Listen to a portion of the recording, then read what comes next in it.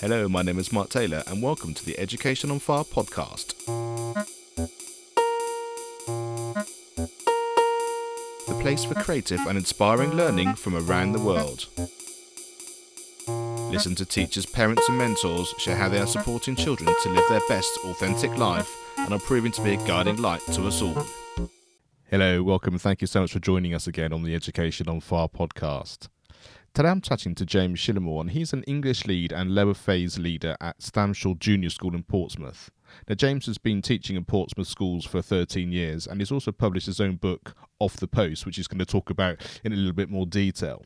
In James's school, they've been using Marvellous Me, which is the parent engagement app, which we've covered previously in the podcast. So I thought it'd be interesting to hear a little bit about how that gets used and how the overall ethos of their school related to English and James's work there is really being able to support what they're doing. Now, one of the things which is a growing part of Education on Fire is our community. We have a private Facebook group, and also there are people who signed up to our email and got our free download resources.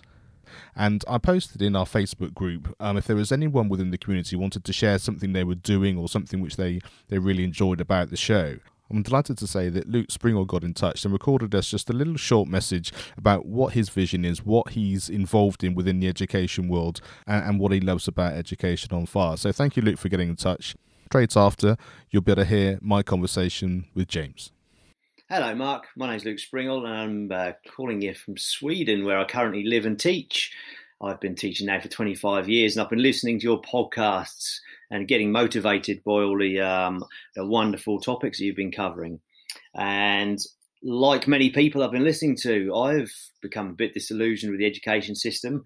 I've been looking for somewhere to teach and to send my children that is more concerned with student well-being than it is with academic grades. And despite the slightly more liberal education system here in Sweden, I've still struggled. So I've decided to start my own school, take the big step. And it's called Earth School. It's not up and running yet, but I am in the process of doing so. And the focus of the school will be the students' well-being, health and happiness. And I believe that by focusing on this, that automatically leads to academic success because students are enjoyed and engaged in their learning. And the focus for our school will be the natural world, community, a strong curriculum, and focusing on emotional intelligence. So if your listeners would like to take a look at earthschool.se, that would be wonderful. And carry on the good work and keep inspiring us through your fantastic podcasts. Thanks very much, Mark. Take care. Hi, James. Thank you so much for joining us here on the Education on Fire podcast. Really delighted to be able to chat to you. And we have this connection through Marvellous Me. And I think the parental engagement is really important, certainly from an educational point of view, but certainly from my experience as a parent. I think having that direct contact and that knowledge of what's going on always felt very supportive. Yeah, so thanks so much for being here today. Yeah, that's fine. For me, so as someone who works in a school and is trying to find an easy way to contact parents, to give praise to children and to sort of send home simple messages, Marvellous Me was something that we've used for a couple of years in my current school. And I also used it in my old school. But what I've tried to do this year is to develop that a little bit more. It's kind of been brought around by some of the COVID restrictions, but what I've done with Marvellous Me is worked with them to try and introduce a digital version of a reading log. So as opposed to those paper-based logs that you'd see typically in primary schools, which have a place and they've been used for many years successfully. But I wanted to work with Marvellous Me to kind of trial their digital approach. So something they've done is enabled parents to feedback on their child's reading via their app, which actually links to a Microsoft or Google Forms. And it's a weekly questionnaire rather than having to write down a comment every time a child reads. I've got two children of my own. I've actually got three children of my own, but two that are at primary school age. And I know that sometimes filling in those reading logs can become a little bit laborious and quite hard to know what to write. So that's why we've tried to go towards an online questionnaire. And it's still very much in its infancy at the moment, but it is something that I think maybe become more commonplace going forward. I really like that idea. One, because like I say, you have to keep on top of the physical thing. And I think all these things, when they become more streamlined, because you've got certain apps and certain touch points which just make it easier to be able to do that, is important. And I think I even mentioned this on the podcast when I was chatting to them before, is, you know, I'm a music performer but also a music teacher, and we have that same kind of thing, is sort of a practice diary in terms of what we've been working at school, the practice they've been doing at home, and that kind of connection with parents there. And we have exactly the same thing. Some parents want to use it, some people don't, some people aren't sure because they write the same thing every time. And I thought having that direct contact through an app like that would be brilliant, and it sounds like it may even work in the same kind of way, so I'll be really intrigued to see how it develops over time. Yeah, I mean, what we have found is people have been more willing to give us more feedback. So um, we've had people giving responses that are a lot more in depth. In those traditional reading diaries, you can be quite restricted by small boxed handwritten comment, but people have, or parents, I should say, have given us a lot more in depth understanding about books their children enjoy, how they've been getting on with their reading. And it's been a little bit more of a quicker response rather than waiting for those diaries to be handed in, which sometimes they don't come in. And with the coronavirus, there's been a lot of ups and downs with whether children are allowed to bring things like that into the school.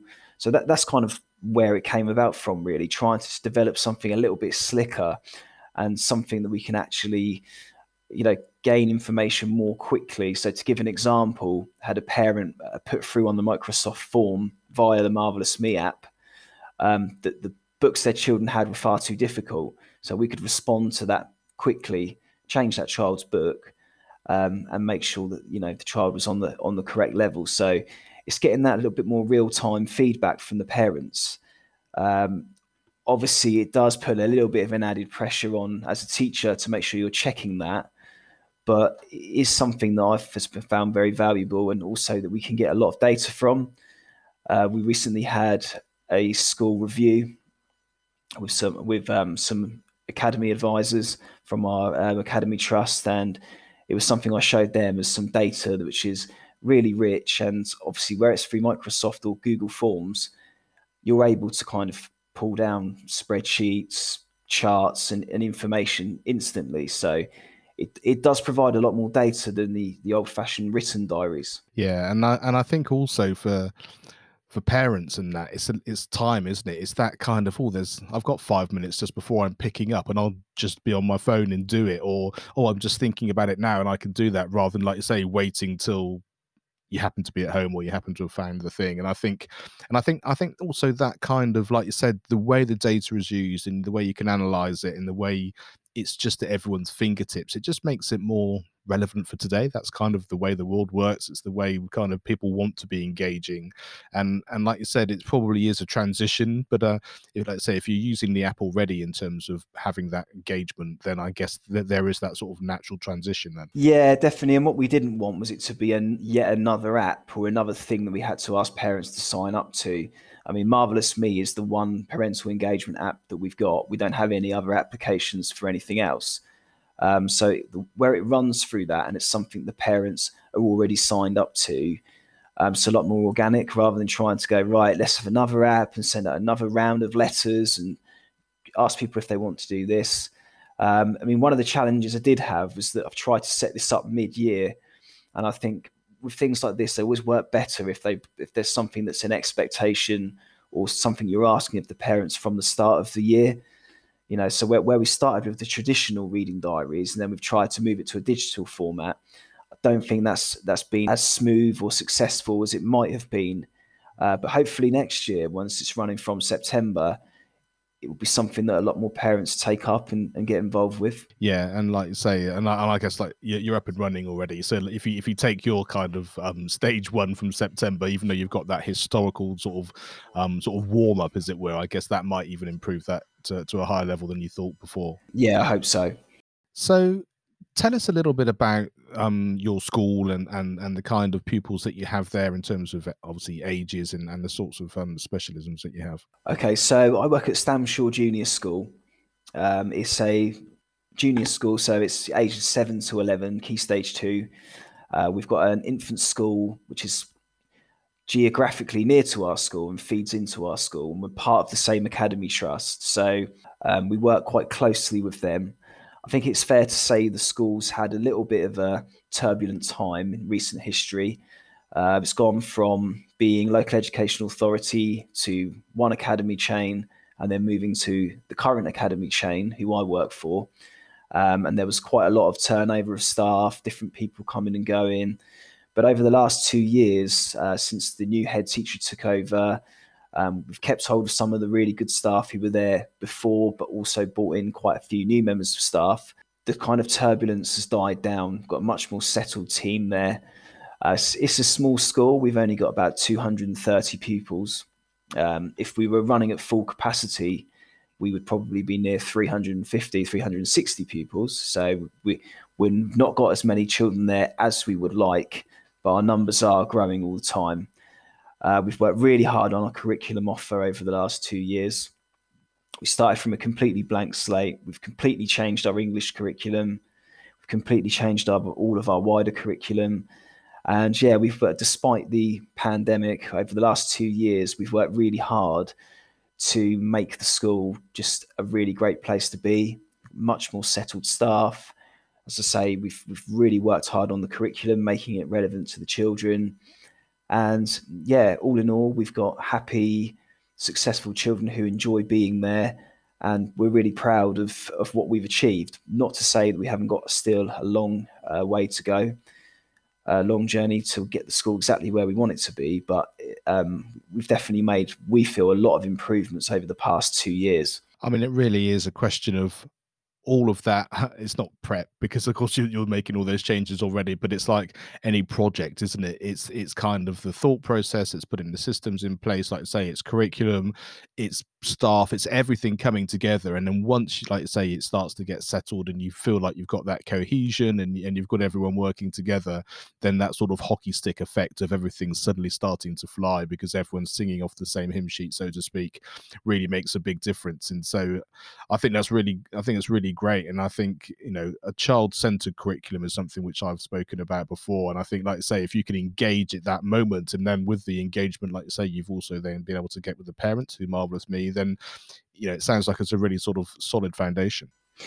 Yeah, definitely. I mean, prior to the COVID pandemic, we were trying to, really strategically look at how we're going to improve the school. But because of what's happened with COVID, a lot of the things we've had to do as a leadership team, and I'm sure my head teacher would agree with me, have been operational, dealing with those things like the risk assessments, the health and safety, the bubble procedures, and all those sorts of things. So we feel we'd be much further down the road with our strategic vision for the school if it hadn't been for the pandemic. But putting that to one side, because, we don't want to kind of keep sort of going back to that all the time. We do feel like strategically our vision is starting to come together. We're really proud of, as I say, of the work we've done so far, and we've got such an enthusiastic and hungry team at the school who are all working really hard on that curriculum and on that offer for the children. Parental engagement has been massive for us. I think it's fair to say that parental engagement at the school prior to the last 2 years could have been better. And we're very much open door with the parents, again, putting COVID to one side. We like to be, we're very approachable. We've got lots of clear lines of communication, be it through Marvelous Me. We've got class emails. Our parents, I think, are very appreciative of the lengths we've gone to try and keep them well communicated with, particularly over the last lockdown, where we had a small amount of children in the building and a larger proportion of children at home. Communication really was key through that time. We were able to offer our children 3 hours a day of live teaching via Microsoft Teams. And, we've had a lot of very positive feedback from the parents about how well we kept things going through that remote learning time.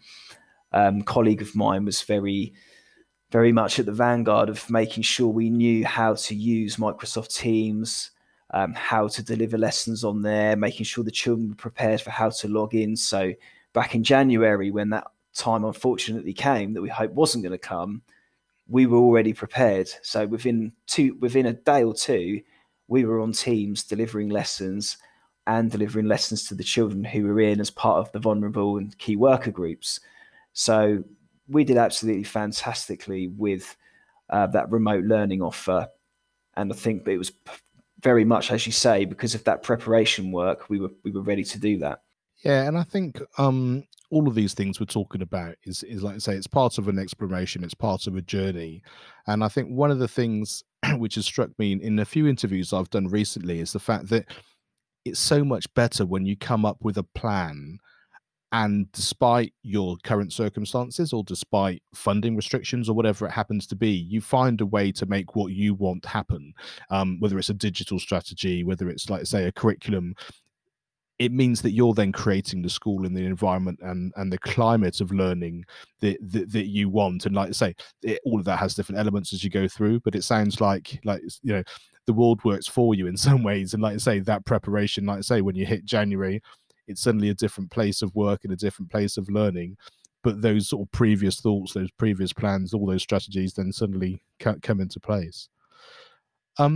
Talk to me a little bit about reading and English. I know that's one of your passions, one of your real strengths. So take us a little bit into the way that works for you. Okay, so in my previous job, I used to work in a much larger primary school in the centre of Portsmouth. So it was a larger school with a much larger team, and the core subjects, your English and maths, very much led by a team of people, due mainly to the numbers of children we had on roll and how big a role it would be to complete on your own. At Stampshaw Junior School, where I work now, we're a much smaller team. So English is kind of, well, it is my thing. It's the subject that I lead. And one thing we wanted to focus on, English is such a big animal to try and contain. You've got handwriting, you've got spelling, you've got phonics, you've got reading, you've got writing. You almost have to pick where you're going to start. And for me, it had to start with reading. We were lucky enough to be able to relocate our library to the centre of our school and make it a real focal point for the children. So we've got a very colourful library now. It's got lovely displays. We've got plenty of books in there of all different genres, different authors. And we've made reading almost the biggest priority within the school, or I certainly have. So what we did is we've redesigned the curriculum for English so that it was all based around class books. So every child in our school over their 4-year journey will read 24 high quality books, or have read to them 24 high quality texts that we have hand selected as a team. We try to link them to our history and geography topics or science topics where we can. And we've got a very diverse range of authors, genres within that 24 books, making sure that we've got literary heritage. So it's not just from the modern day, but there's older books, newer books, a very wide range of texts over that time. And then what we do is we base a lot of our writing curriculum around those texts. So if we're teaching a writing objective, we don't teach it in isolation. It links back to that class book that the children are reading. So they're very invested in that book. They're very invested in the characters in that book. So when they're writing, it doesn't feel like something they're just being told to do. It fits in with the whole theme of their learning and the book that they're studying at that time. We've tried really hard to make our children a bit more aware of authors. I did a survey of our pupils when I started the role, and most children could only name 2 or 3 authors. You could probably guess which ones they are. So it's your Roald Dahls, your David Walliams, your Jeff Kinney, Diary of a Wimpy Kid, and J.K. Rowling. They were the authors that came up. So I've been very clear with staff, and as a team, we've worked really hard to make sure that when we're reading to the children, we're telling them a little bit about that author, getting to know that author, and then that maybe inspires them to go on and seek out other books by that same author. So, yeah, we've worked really hard to make sure reading is at the heart of what we do. We have staff recommending books to children, and we have that displayed in our library area. And what I always find from my experience of teaching is it's the books that children have read to them that they get the most into, okay, because it takes away that pressure of them having to read it. So it's so important that we don't let go of reading to children. And that's something we're really pushing in our school, making sure that even as they get to the end of Key Stage 2 into Year 6, that teachers still take that time to read to children each day. Yeah, I really like that, and it really comes across as that sort of, like, say, that central theme, that central feeling, and I think both in terms of that emotional connection, the relevance of the books, I think the community of doing it together, like say having the library centrally within the school, the whole thing then sort of draws everyone in one place, which I think is incredibly important, and I think certainly, from my experience a long time ago now of primary school, was that kind of, you sort of went off and you did your own thing,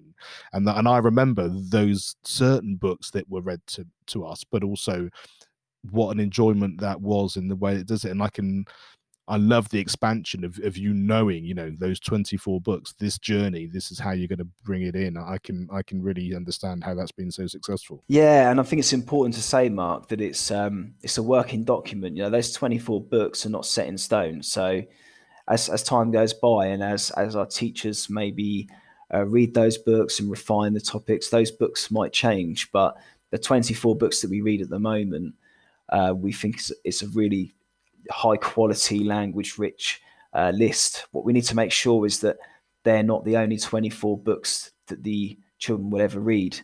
There has to be the inspiration to go on and read another 24 books in their own time, and then another 24 books. So it's a starting point for us, that 24 books, and we need to make sure that they are really top quality, so that it gives that inspiration to the children. Yeah, I love that, and I think, like I said, it's the different authors and the genres, and just piquing that interest, isn't it? I mean, I know myself, it was suddenly coming across autobiographies when I was certainly in my teenage years, sort of having done reading at primary school in inverted commas, and then suddenly realizing that, oh, I'm really interested in this person, and I've seen what they do and their journey and their backstory, and if it was, I think Linford Christie was one of the earlier ones that I read, and his story to becoming obviously an Olympic athlete. And it was like, then it was much more not about reading, it was about learning and the engagement in what was going on. And that just happened to be my personal experience. And like I say, over the course of time and that wide range of touch points to get going, it just needs that ignition, doesn't it, for an author, a type of book, a type of part of the world, and then the world then becomes your oyster for that exploration after that. Yeah, definitely. And one thing I always say to people is, try not to be snobby, for want of a better word, about the sort of literature we want children to read. I mean, it's very easy to give children a list of books and say, these are the books we want you to read in Key Stage 2, but we have to tap into what their interests are. And if it is non-fiction, if it is biographies, if it is something to do with one of their hobbies or interests, then for me, there is no harm in that. The key to comprehension, the key to understanding of text is language development and learning new words. It's very hard to understand a text if you don't understand what the words mean. So we make vocabulary teaching a big part of what we do, learning words in isolation, then learning them in different contexts before we then go on to see them in the class book that we're reading. So for me, if a child is reading and they're learning new vocabulary and learning new words, whether that's in fiction, non-fiction, or whatever genre of book that they enjoy, then that's increasing their knowledge and increasing their understanding. So for me, that's a win either way. So tell me a little bit about the book that you wrote. Where did that come from? Where did that inspiration come, and how does that sort of fit within your teaching career as well? Okay, so I wrote a book called Off the Post. It was quite a few years ago now. It was in 2013. So it was about 8 years ago. And I wanted to combine a couple of things that I was interested in. So one was football, very much at the time, and one was about online safety and e-safety and kind of mistakes that young people can make online when they kind of forget themselves for a moment and forget that their actions are being recorded. I mean, we've seen so much recently in the press about sports stars or celebrities whose tweets or messages from many years ago have been brought into the public eye. And, as much as perhaps those things shouldn't have been said, I do feel for those people sometimes, because I was lucky enough to live out my teenage years not in the public eye and not published on the internet. So this book is all about, whatever you say is published. So the book follows on a theme of a boy who's got his chance to play in a cup final, but because he writes something disparaging about another child online, he gets that chance taken away from him. So it's kind of about learning those life lessons of whatever you say online stays online, which is a big message we try and say out to children with e-safety, but mixed in with a little bit of football knowledge. The book is written in the first person, so it's me writing as that character. And it is a little bit semi-autobiographical, I would say. So some of the details in there are almost things that I've experienced in my own life, and I've changed them and I've made it more fitting to that character. But a lot of it was more about me remembering experiences that I had as a teenager, and perhaps some of the mistakes I made or some of the things that I'd done, putting that into a book. So that was my inspiration behind writing it.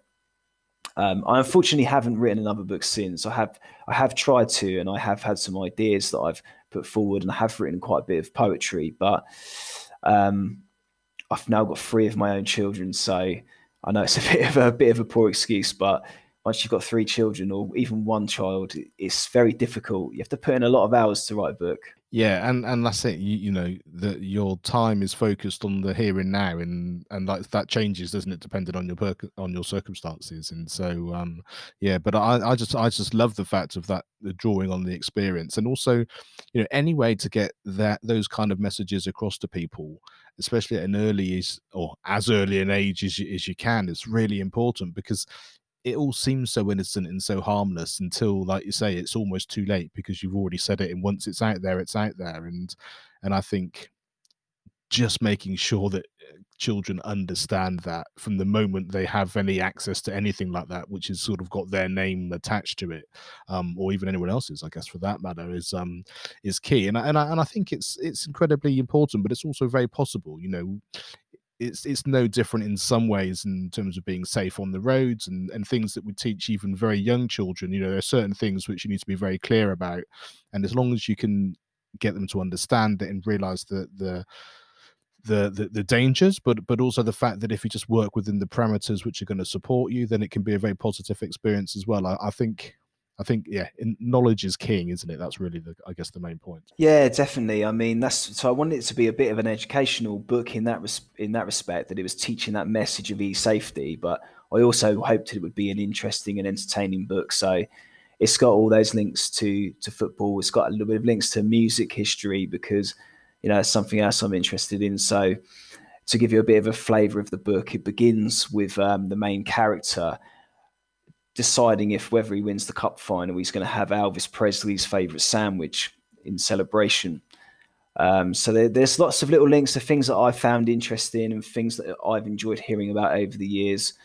And when I wrote that book, it was very interesting. I got a lot of the children who I worked with at the time were quite, amazed that a teacher had written a book. And, it's sort of, I hope, without sounding too sort of egotistical or boastful, I hope that it maybe inspired a few children that I taught to think, you give it a go. This writing is for anybody. It's not just for people from a certain background or from a certain place in the country, So I had a go at writing a book, and, I'm quite proud of it. It's been quite a few years now since I've actually read that book, and definitely a few years since I wrote that book. And it was a good experience. And I also, as part of that, managed to get out a little bit into some of the spoken word kind of places around Portsmouth and do some readings at a few different events. And, I was lucky enough to read at Victorious Festival, which is a big music festival we have here in Portsmouth. So it did open up a few other areas to me. And it also kind of made me realize that teaching is a career that can open up other avenues to you as well. There are a lot of teachers, they say, are sort of frustrated actors or frustrated writers. And I think, maybe I'm somewhere in there with my writing is something I really do enjoy doing. And it opened up that little avenue to me, and it's still something I enjoy now. So every week I pick a child in my class and I write a poem about them as a sort of reward thing. And I've done that for years now. And it's something I enjoy doing, and they get a really big kick out of it. And I love the sort of both sides of that, in terms of the leading by example, in terms of, like I said, other teachers or people that, that conversation about, well, I did this and this was the result, and this is the positivity of things that have happened, and maybe the opportunities that have come with it, as well as the leading by example in terms of being the adult with the children around, that kind of, oh wow, you've written a book, or wow, you've done this, or just your ability and your interest to say, well, you say if you're writing a poem about every child, not every teacher is going to do that, but their experience with you in that scenario just opens up a whole new understanding of the world as well, which I absolutely love. So let's also talk a little bit about senior leadership. Obviously, you talked about being involved in setting up the app and the curriculum and that kind of thing. So tell us about your experience of getting into those sorts of roles and some of the research and some of the things you've been involved in. Yeah, so I'm a member of the senior leadership team at my own school, Stamford Junior School, and it's something I was kind of on the fringes of in my old school, but much more involved in my new setting. And one of the things I've done along that way is to do a national professional qualification in senior leadership. So that's a course where there's a lot of course content. You have to go to lectures and be released from class to do that. But alongside that, you have to run a project. And I ran a project about reading for enjoyment, and also analysing data. So that's something, as a senior leader, you have to become very accustomed to, how to actually delve into that data and make it useful and make it something that you then take action from. I mean, for me as a leader, there's no point in having data without action. If you've got a load of data, that's one thing, but it's how you use that data and then the kind of strategic approach you take after having evaluated that data. So that was something that my research project was about. We found that we had children who weren't always making great progress in their reading, but the only data we had was almost like raw test scores. So we delved into that data a bit more to see whereabouts within those tests they were needing to do more. So was it their summarizing skills, their predicting skills? Was it their inference? So we took those skills and we analysed more so where those children needed to make the improvements, fed that back to the teachers and asked the teachers to make sure the focus of their reading lessons was on the areas where those children were perhaps weakest. So it was really just using data to actually make a positive change, rather than just having data, looking at it, and then not taking kind of steps to do something with that data. So alongside running that project, as part of the NPQSL, if anyone's looking to do that qualification, you have to write up a report that goes alongside that, that explains how you involve different stakeholders in the school, how you involve parents, what the feedback was on the project, how it was run, how it worked. So yeah, it was a big learning curve for me, because for me as a leader, some areas of it that I found difficult is sometimes having those difficult conversations with people, trying to bring people on board with projects.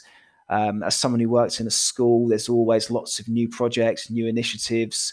And when you're trying to bring people on board with that, it's not always everyone is really gung-ho to do it. Sometimes they're a little bit hesitant. So it's trying to sort of build that respect from people, that if you ask them to do something, you're asking for a good reason, and it's something that's going to benefit the children and benefit the school.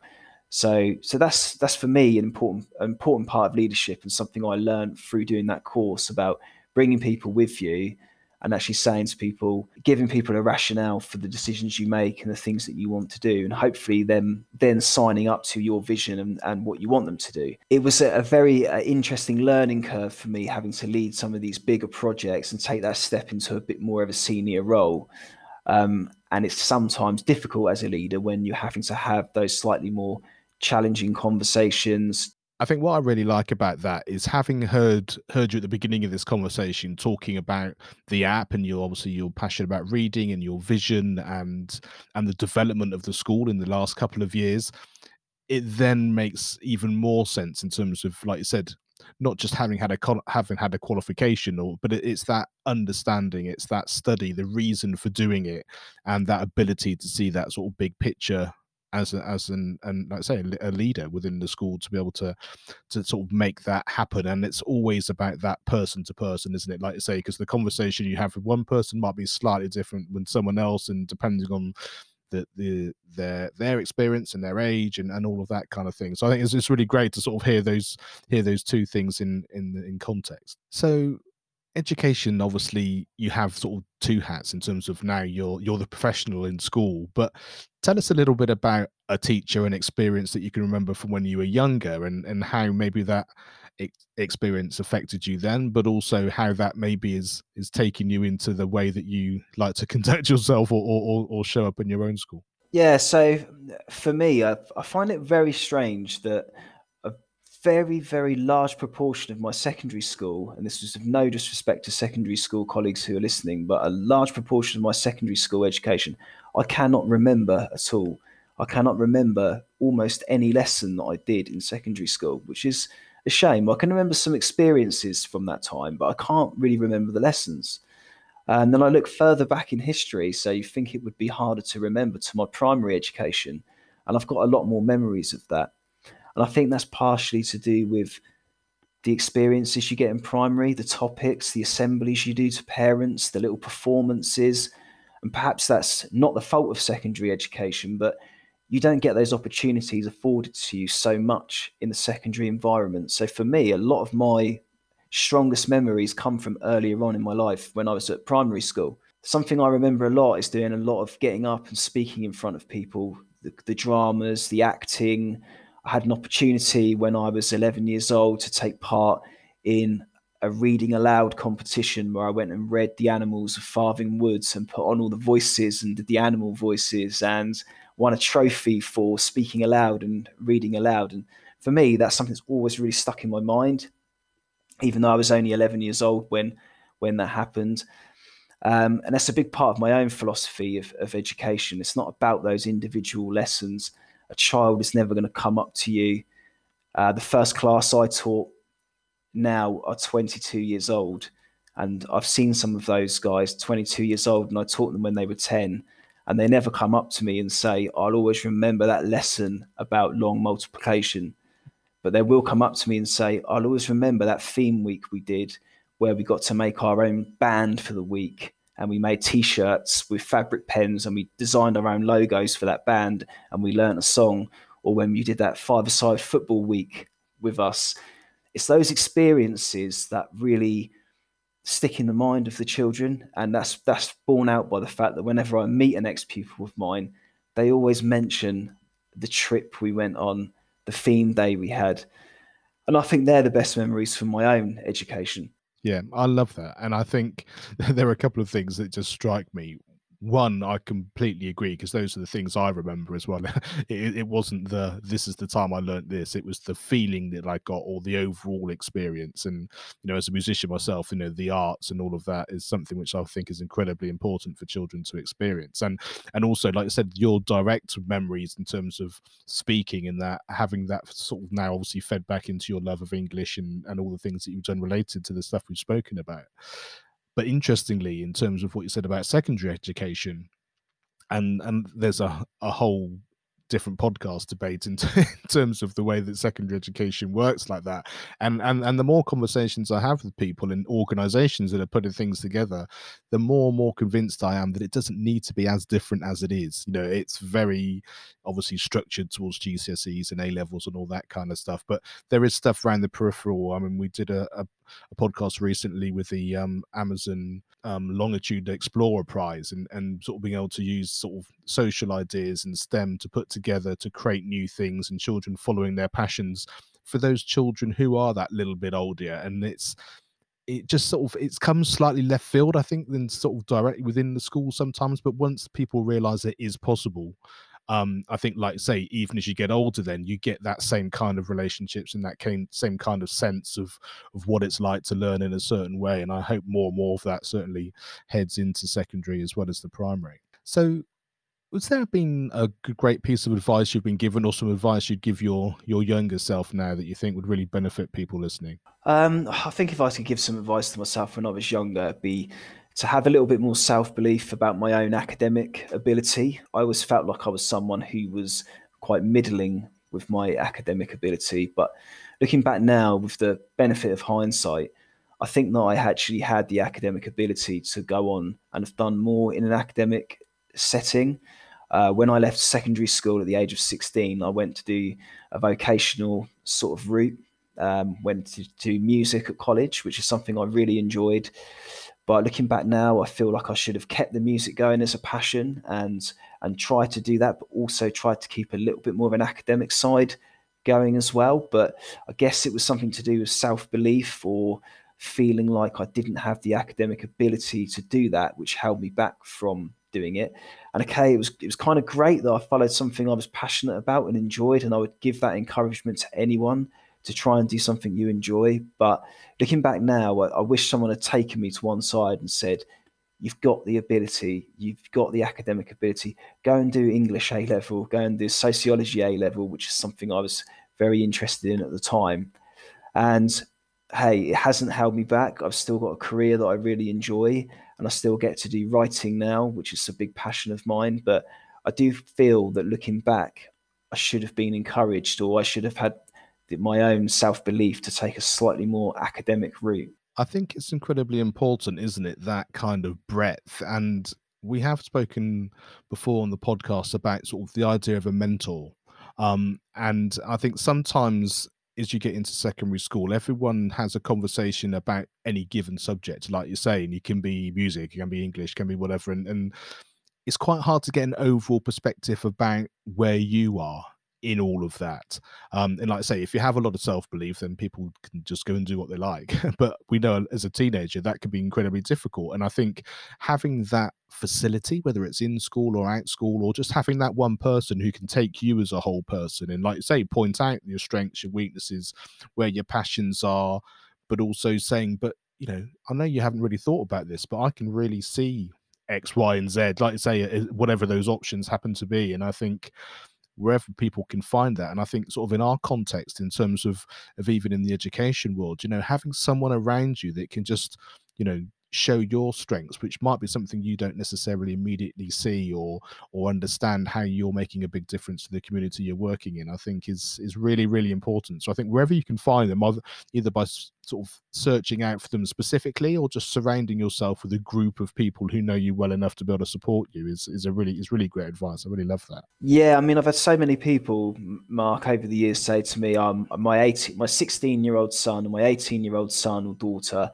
they've got to make these big decisions about what they're going to do next in their education or in their work life, and they don't know what to do. They don't know what to do. And I think, I'm not surprised they don't know what to do. 16, 18 years of age, you're very lucky if at that age you actually know what you want to do and you know the qualifications that you should go for and the route that you should take. There's very few people who are like that. They do exist, but they're quite rare. And it's almost only, they do say youth's wasted on the young, don't they? It's only when you get older that you look back and you think, maybe that's what I should have done. And I think you're right in saying that we almost put too much onus on children to make those decisions for themselves, and we want children to be autonomous and make those decisions about their learning. But sometimes you do need that bit of a guide and a bit of a mentor.